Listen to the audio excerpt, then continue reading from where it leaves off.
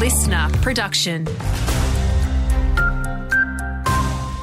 Hey there, it's Andrew Shaw with your local news briefing. Paramedics ask holidaygoers and communities to be on alert when swimming in waterways after a surge in fatal drownings. Last financial year, there were 19 drownings at inland waterways. Ambulance Victoria asks people to always read signs, swim with a buddy and wear a life jacket. Ambulance Emergency Management Planning Coordinator Mick de Groot says drowning while swimming is not the only risk when swimming in waterways. We've seen several cases where people tripping and falling into a marina or a lake while attempting to board a houseboat. Those particular incidences have resulted in fractured bones. These situations can become more dangerous because the patient is totally unprepared to be in that body of water. In shallow water, we've seen a lot of head injuries.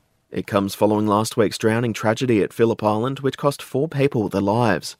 Arson and explosive squad detectives have charged a 33-year-old woman after she allegedly set another woman alight in Shepparton earlier this month. Police will allege she threw a flammable substance over the 20-year-old and ignited it, with the alleged victim still in hospital in a serious but stable condition. The suspect was charged with attempted murder, among other charges, and will appear at Melbourne Magistrates Court today.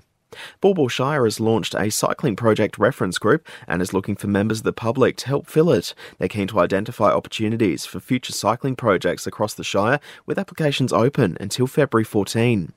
A heads up for Shepparton residents, with more road resurfacing works getting underway this week. There'll be delays along Brawman Street between Packham Street and Numurkah Road, with lane closures in place. Kicking off today, the works will go through to Friday between 7am and 6pm. Meantime, Dookie is also in for works too, with McDonald, Dookie, Nixon and Baldock Streets all set to be affected until Friday.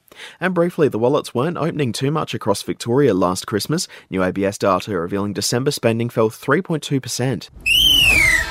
The Phillip Island Sharks have taken the LDCA T20 crown for yet another year after downing Coonawarra. The Sharks dismissed the side for just 66 runs.